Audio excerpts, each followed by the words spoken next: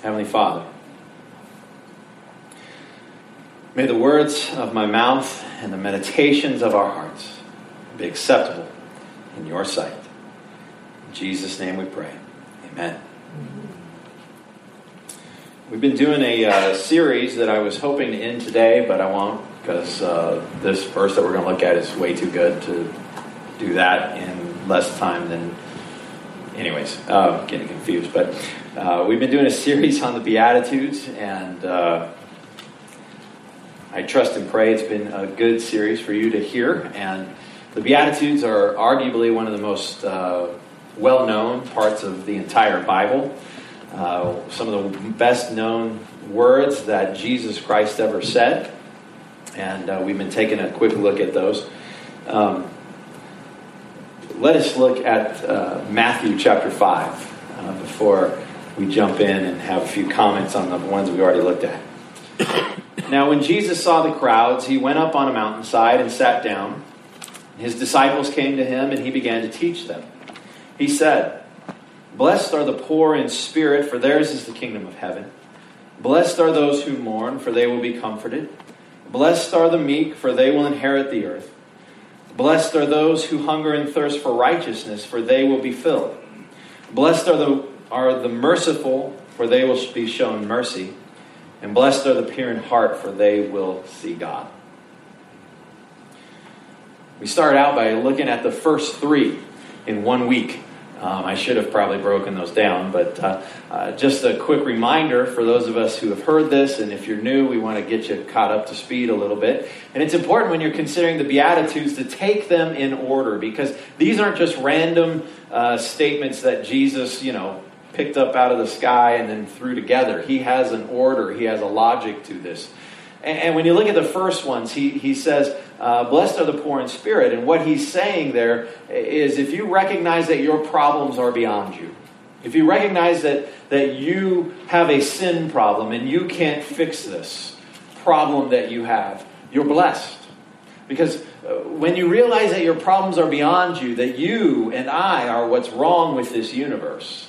You and I are what's wrong with this world. And we can't fix ourselves. No amount of self-help, no amount of Oprah, no amount of Dr. Phil is going to fix us. Then we understand that we next need to mourn this. And that's what he says next. Blessed are those who mourn, for they will be comforted. And we mourn the fact that our deepest problem is a spiritual problem, that we are sinful and we are separated from God. And we begin to mourn this in our hearts. And then next he says, blessed are the meek. And the meek are those who are humble enough to see this, that these two things are true about them, that their problems are beyond them. It takes a certain amount of humility to admit that, doesn't it? Because if anything, none of us like to admit we have problems, and we definitely don't like to admit we have problems we can't solve or that we can't find a solution for. And this is saying that those who are meek, those who are humble, will inherit the earth. That those who are able to humble themselves and cry out for God's help. And that's what you see in verse 4, or the fourth beatitude, where he says, blessed are those who hunger and thirst for righteousness. You see, the first three talk about our need. We are poor in spirit. We mourn, we are torn up, we grieve the fact that we are broken and in need of help. And we humble ourselves and ask for that help. And the fourth one is telling us the solution. The solution to our need is that we need righteousness. We need right relationship with God. And not just with God, although that's of supreme importance, we need right relationships with each other. And we get that through hungering and thirsting. Hunger and thirst for righteousness, as Jesus puts it. And he says, they will be filled. If you hunger and thirst, if this need that you've experienced in the first three drives you to hungering and thirsting for God, for his righteousness, you will be filled. And then the next Beatitudes tell us what this filledness looks like. What it looks like when we are filled with righteousness. The first one is, blessed are the merciful, for they will show mercy. You see, that corresponds with the first one. Blessed are the poor in spirit. Because if you recognize you're poor in spirit and you need mercy because your problems are greater than you and you're filled with righteousness, you realize that God's mercy is what has fixed you. And since you're fixed, and since you're fixed through mercy, you can't help but be a merciful person. And the one that we're going to consider today, blessed are the pure in heart, for they shall see God. That corresponds with the second one, blessed are those who mourn. Because we mourn in our hearts. We mourn with all of our being, don't we? You ever lost somebody? I remember my grandpa Steiger passed away. And I remember driving near his grave one time, the cemetery that he's buried in. And it was only a few weeks after he had passed. And I just broke down and wept. I was at a stoplight. It was a little dangerous. But it was my whole being involved. It just hit me out of the blue. I didn't expect it. I wasn't even hardly even considering him or thinking about him. And just this wave of emotion overtook my being. And that's what happens when we mourn. It just comes from deep within us. And Jesus says here, blessed are those who are pure in heart. Blessed are those who are deep down inside of them pure. I mean, when we look at this passage and when we look at this verse, there's a couple words that we have to define, aren't there? I mean, one is heart. Because those of you in the medical field think, well, that's the thing that's beating, keeping you alive in there. And you know that that's not what we're talking about because you've heard rock and roll songs that talk about, I love you with all my heart. And you know, okay, that has nothing to do with the organ that's beating and keeping you alive. That must have something to do with something else. And that must mean emotions. And when we often talk of heart in our culture, we're talking about emotions. We're talking about Valentine's Day. Right? Because they have those pictures of hearts. It'd be fascinating if Hallmark ever took a picture of a real heart and stuck it on a Valentine card. It'd be kind of weird and gross, but I'd probably buy it because it'd be funny. Subvert the dominant paradigm is all that I always say. And so you would have this heart, and we think of emotions, we think of love, but that's not at all what Jesus thought of when he said heart. What Jesus thought of when he said heart was you. Was your being, who you are, everything about you is what Jesus thought of when he said your heart. The seat of your personality, the very essence of who you are. Your mind, your intellect, your volition, your will, your emotions, your spirit, all of that. When Jesus said your heart, he meant you. Me. All of us. Everything about us. That's what Jesus means when he says heart, the center of our personality. It is all of you, everything about you. The total you is your heart. And then he says, blessed are those who are pure there. Blessed are those, who is this that he's talking about? Let's see a raise of hands. Anybody want to? Because if you raise your hand quickly, people will be like, you're not pure. I saw you that one time. Remember that time? Right? Nobody's going to venture. Unless you're like a brand new visitor and you've never been here before, you might have a chance. Right? But deep down inside of us, we all know something's busted. Something's wrong. And we're far from pure. Now, in order to understand what we mean by pure, what does pure mean? How does Jesus understand this word? And Bible scholars agree that there's kind of two meanings to this word pure in this passage. The first is without hypocrisy. Without hypocrisy, or the idea of singular. Like you're sincere. There's nothing...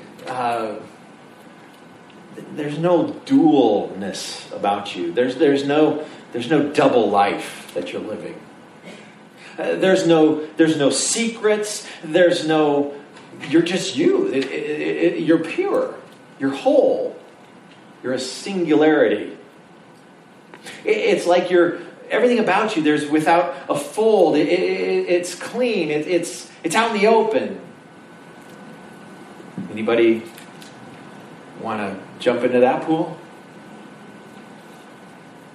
You see, when Jesus talks about blessed are those who are pure, he's referencing a whole discussion about purity in heart in the Old Testament. And a lot of times in the Old Testament, when he talks about purity of heart, it talks about idolatry.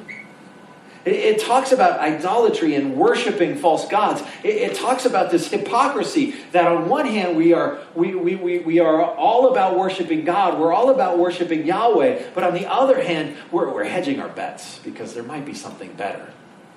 There might be someone better. There might be something that will give me more satisfaction in life than God. And so I'm just going to kind of, just in case. In fact, there's this passage, Psalm 86. It says this: "Give me an undivided heart, that I may fear your name." It's a prayer by King David. And it's this idea that our hearts are divided. That our loyalties are divided. That we struggle with being pure of heart. We struggle with being, we struggle with not being a hypocrite. We struggle with wanting to worship things other than God. And David sees that in himself and he prays, "Give me an undivided heart, that I might fear your name." See, that's at the heart, it's at the core of being pure in heart. Being undivided, without hypocrisy. Psalm 24 talks about idols in the Old Testament. It says this: "Who may ascend the mountain of the Lord? Who may stand in his holy place?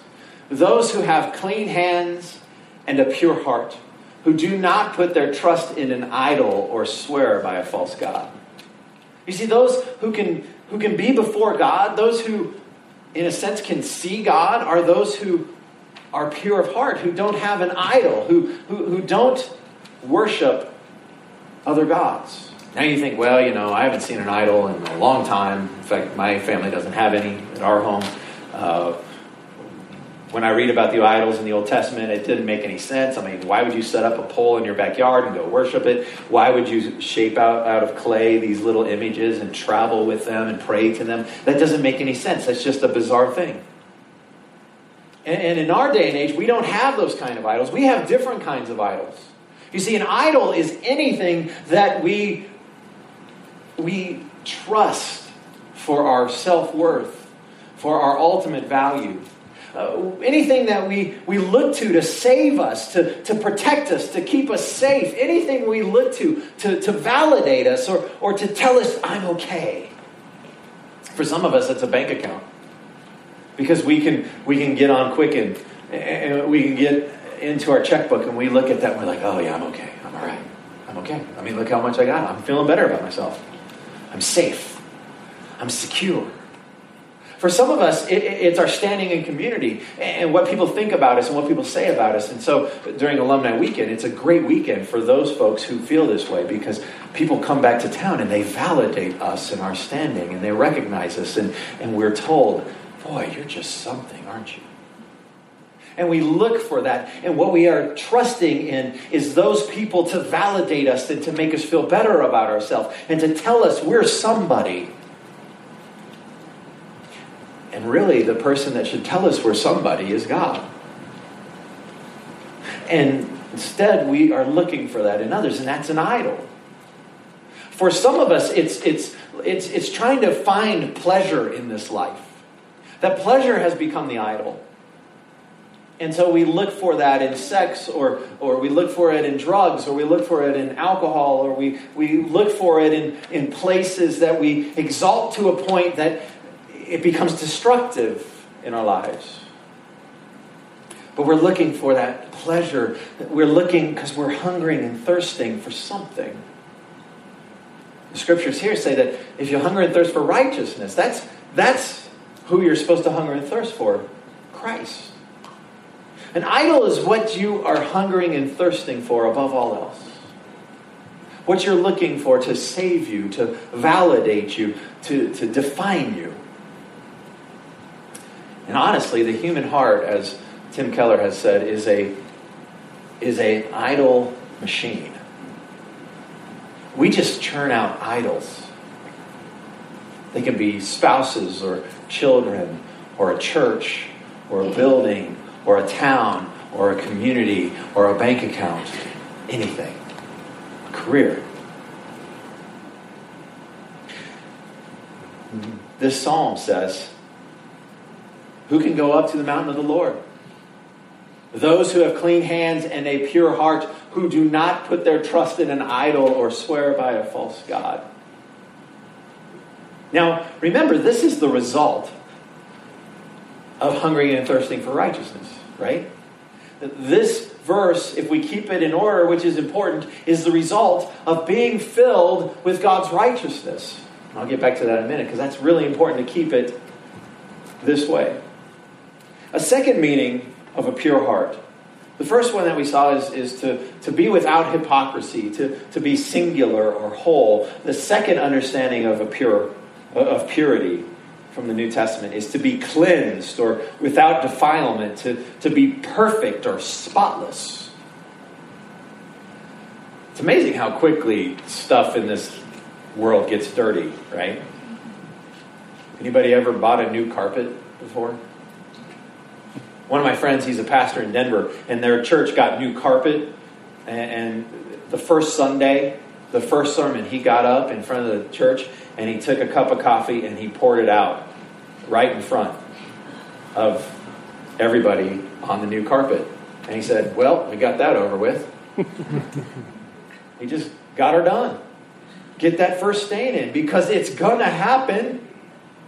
Because nothing in this life remains spotless. And by the way, it wasn't white carpet or anything, but, kind of like ours, and it shows coffee stains. Nothing remains spotless in this world. Moms, you know that, right? I mean, Dave can have a new t-shirt on at 8, and it's used by 8:10. It's just the way he rolls. It's amazing. It's not Marnie's fault. It's just who Dave is. The kid is far from spotless. Now, does that say anything about his heart? Well, before you judge him, let's look at your clothing, huh? I mean, there's none of us who are spotless. We understand that. We know that about ourselves. And if we don't know that about ourselves, we sure can see it in other people. I mean, this is one of those things. Did you hear what they did? Did you see what's going on with them? Can you believe that? I mean, sometimes it's easier to see that others aren't pure in heart than it is to see how unpure we are. Have you ever met a person who's spotless, pure in heart, who's perfect? My guess is no. None of us have. And if you've never met anybody like that, my guess is you're not like that either. None of us are perfect or spotless. Who is Jesus talking about in this verse? Who are these blessed people? Now, I hope you're not terribly bummed out as you listen to this message. I mean, at some level, I hope you are, because if purity of heart is not true of you, then you have a problem. If purity of heart is not true of you, then you are not a citizen of the King. You are not in the kingdom. That's according to Jesus, is what he says. Now, I want us to have a test of what this looks like. But before I do that, how do we get a pure heart? King David, in a psalm where he prayed, because he recognized how impure his heart was. You see, there's this whole story about King David. He had created an idol out of a woman. Her name was Bathsheba. He was out one day out on top of his castle, wandering around. He was supposed to be at war, because that's where he was supposed to be that day. He was supposed to be with the troops, and he wasn't. He stayed back in Jerusalem. He was resting on his laurels, I guess you could say. And he goes outside and he's walking around, and this young lady named Bathsheba was sunbathing. out on top of her house, naked. And King David sees her, and he is struck by how beautiful she is, and he has her brought to his castle, and he sleeps with her. And some time passes by, and she says, "David, I'm pregnant." And King David is worried about this scandal because her husband is Uriah the Hittite, who is at the front lines fighting for King David. He is in the army. He's where he's supposed to be. King David's not where he's supposed to be. And he sends word, "Send Uriah home to me." So Uriah comes home, and David meets with him, and he says, "Hey, why don't you go home, enjoy being home, sleep with your wife, drink some wine, have a good time. Go home, we'll see you." Uriah goes and he says, "How can I enjoy life's pleasures while my unit, my men, are at the front lines?" And he refuses to go home. He sleeps actually at the gate. And he does this for a couple nights, and David's mad. He's frustrated because Uriah's not getting it. So he sends Uriah back to the front lines with a little note attached to his shirt so he doesn't forget it when, like what David comes home with. And he goes to the front lines and he hands it to the general, and the general reads it, and it is Uriah's death warrant. It says, "Put Uriah where the fighting is the most intense. And when the fighting is the most intense, withdraw the rest of the troops and allow Uriah to be killed." And this is David's scheme for covering up his sin, covering up his idolatry. And Uriah dies, and David gets word. And David and Bathsheba mourn a bit, and then David marries Bathsheba. About the time the baby is to be born, there's a prophet that comes to Nathan. This is quite a long time that's passed, and David hasn't repented. David apparently hasn't even felt bad about it. I mean, the text doesn't tell us, but Nathan the prophet comes to David and he says, "You're a man of sin. You've done evil in God's sight." And this psalm, Psalm 51, is what David prays to God when he recognizes his sin. When he recognizes that at the core of his being, he is far from a spotless, perfect man. When he recognizes that there is evil and sin deep down inside of me, that I would go to such extent to sleep with a woman, that I would go to great lengths to cover it up, that I would go to great lengths to even murder a man who is loyal to me in my army, that I would go to this extent and sin against God. That my heart is so impure. And David prays this: "Create in me a pure heart, O God, and renew a steadfast spirit within me." Maybe you've sung that song before. And that's the context of that song. That's the context of this prayer. David recognizes that something deep down inside of him is busted. It's broken. It's evil. It's heinous. It's horrible. You see, that's how you get a pure heart. Recognizing that something deep down inside of you is heinous, is horrible, is corrupted, is terrible, is evil. And crying out to God to purify, to clean your heart. Because no amount of watching Oprah or Dr. Phil is going to fix this thing. You see, one of the tests of whether you have a pure heart is what Dr. Tim Keller calls, "Are you nice or are you new?" Niceness versus newness. And I love this test because he actually borrows this thinking from C.S. Lewis. And C.S. Lewis says this. He says that God is not out to make nicer people, but to make new people. God is not out to make better people. He's out to make a whole new people. And so let's look at this test briefly. And ask yourself, am I nice or am I new? Because did you know the root word from nice is from French? And it means naive. You don't want to be nice. You don't want to be a naive person. You want to be a new person.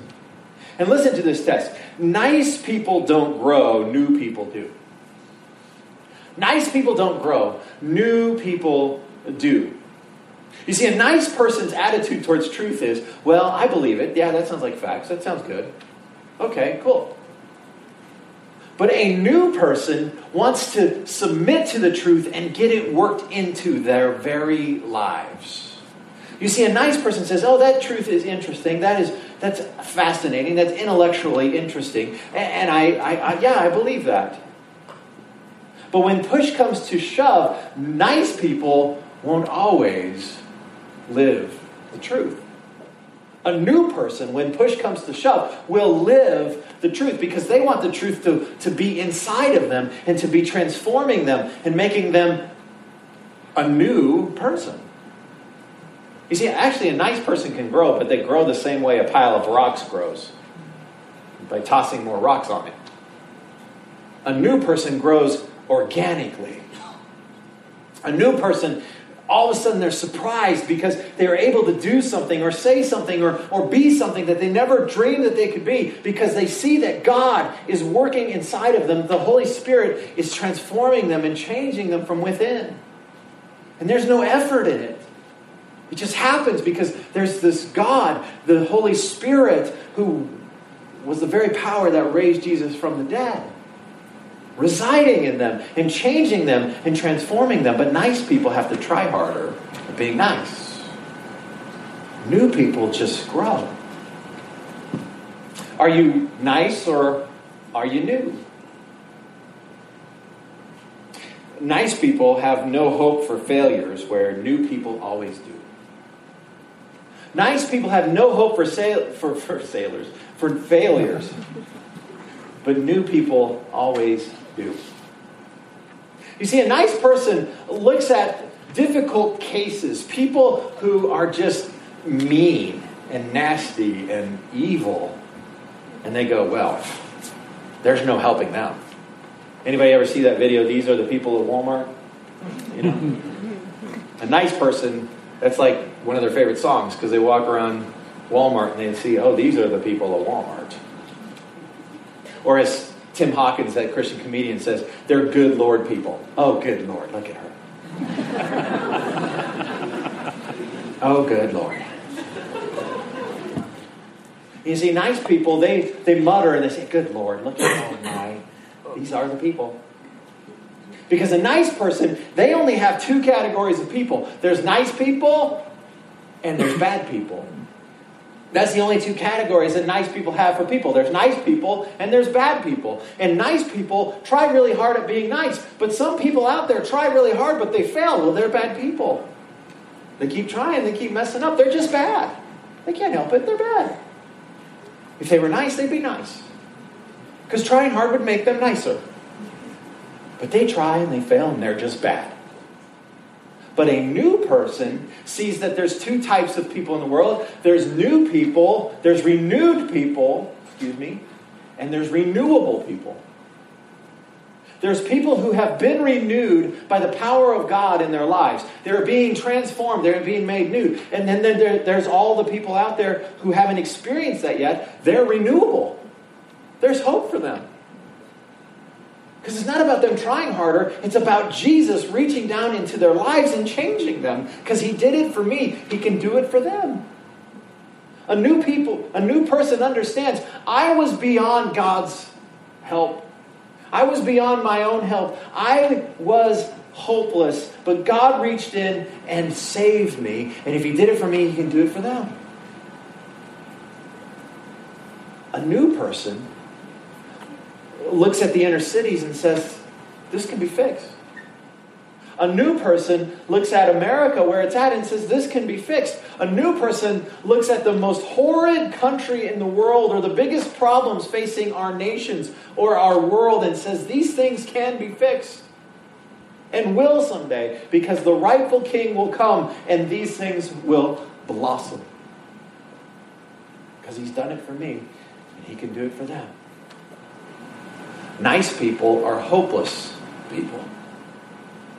New people are full of hope. Which are you? Are you nice or are you new?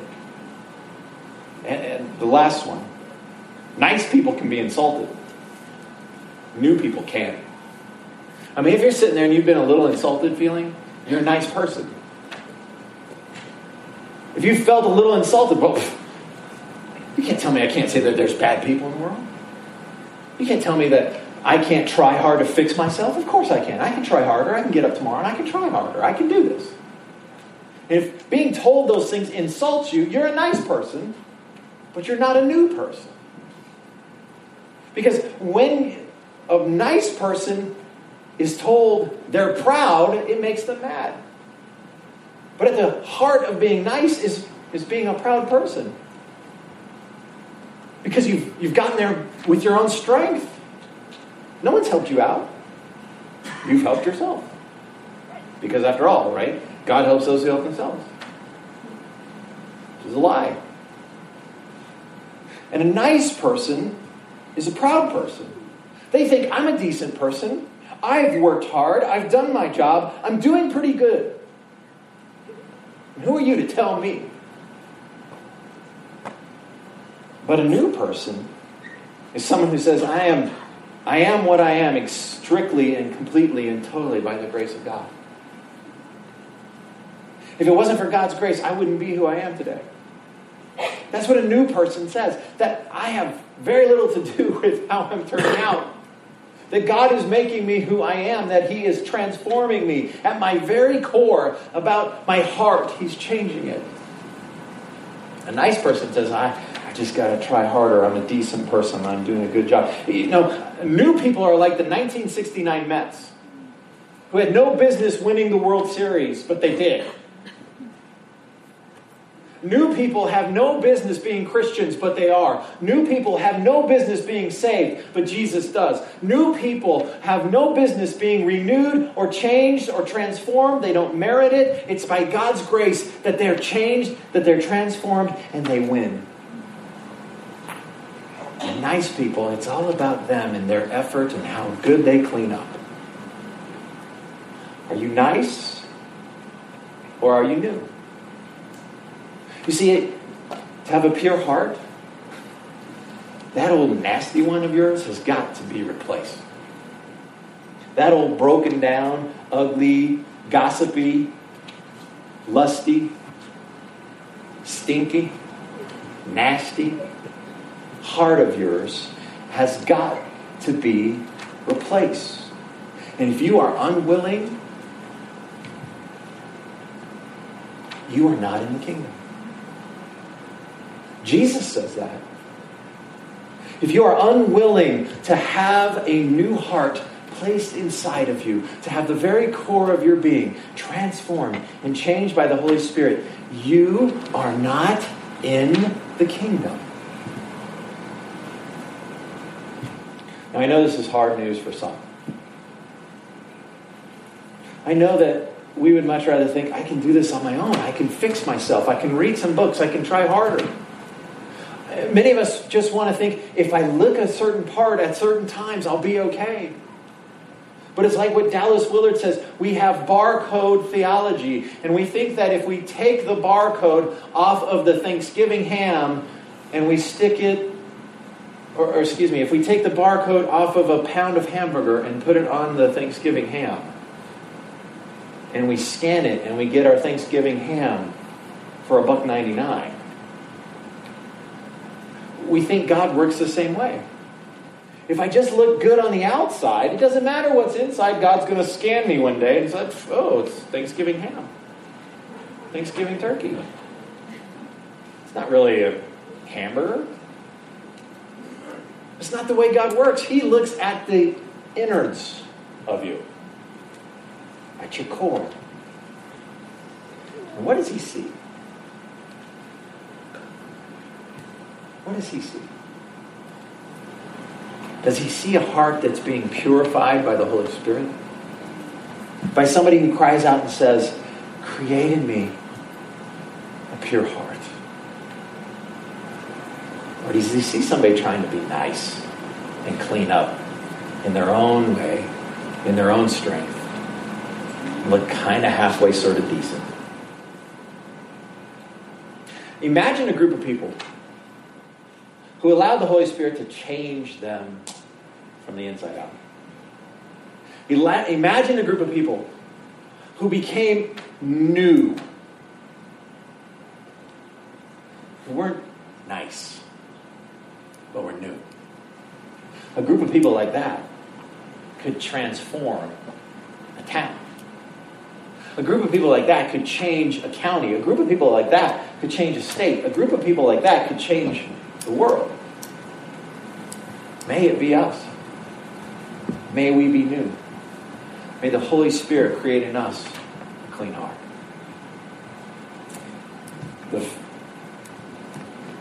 Did you hear what the promise is? I didn't spend much time on it because the Bible is really foggy on what this means. They shall see God. They shall see Him, the pure in heart. And I didn't spend much time on that because, in parts of Scripture it says, we can't see Him. And then Jesus says we can if we're pure in heart. And I don't know what that means. All I do know is I know that it means that you will be welcomed into His presence if you are pure of heart. And I know that each and every single one of us will stand before God one day. Every single one of us will stand before God one day. Whether you believe that or not, you will. And we'll remind you, see, it happened. Notice? And the question is, will you be welcomed or not? Will you be welcomed or will you be found wanting? And if you are relying on your own purity, on you cleaning your act up and you trying to be perfect and you trying to be spotless and you trying really hard, you're not going to be welcome. See, this is the heart of Christianity. This is the heart of the gospel. This is the heart of the cross. That if we place our trust in Jesus Christ, if we hunger and thirst for His righteousness, God will show us mercy. And He will begin the process of placing in us a pure heart. And we will receive a welcome when we see the face of God. Let us pray. Heavenly Father, I pray that we would hunger and thirst for righteousness. Because that is what ultimately fills us. It's what creates mercy in us. It's what creates a pure heart in us. Lord, I pray that if anyone has felt convicted today that they're not pure, that they're trying to clean up, but they just can't, that they would place their faith, their trust in Christ. And they would understand that through Jesus Christ they can have forgiveness of sins, that you will make them new and you will purify their hearts. For those of us who've heard this before, but we get confused and we forget that it's about being new and not just being nice, that you would convict us of that. And that we would continue to truly trust the Holy Spirit and work with the Holy Spirit to be made new. Holy Spirit, make it so. And now may the Lord bless you and keep you. May the Lord make His face shine upon you and be gracious to you. May the Lord turn His face towards you and give you peace. Shalom. Wholeness. May He create in you and me a pure heart. Amen. Amen.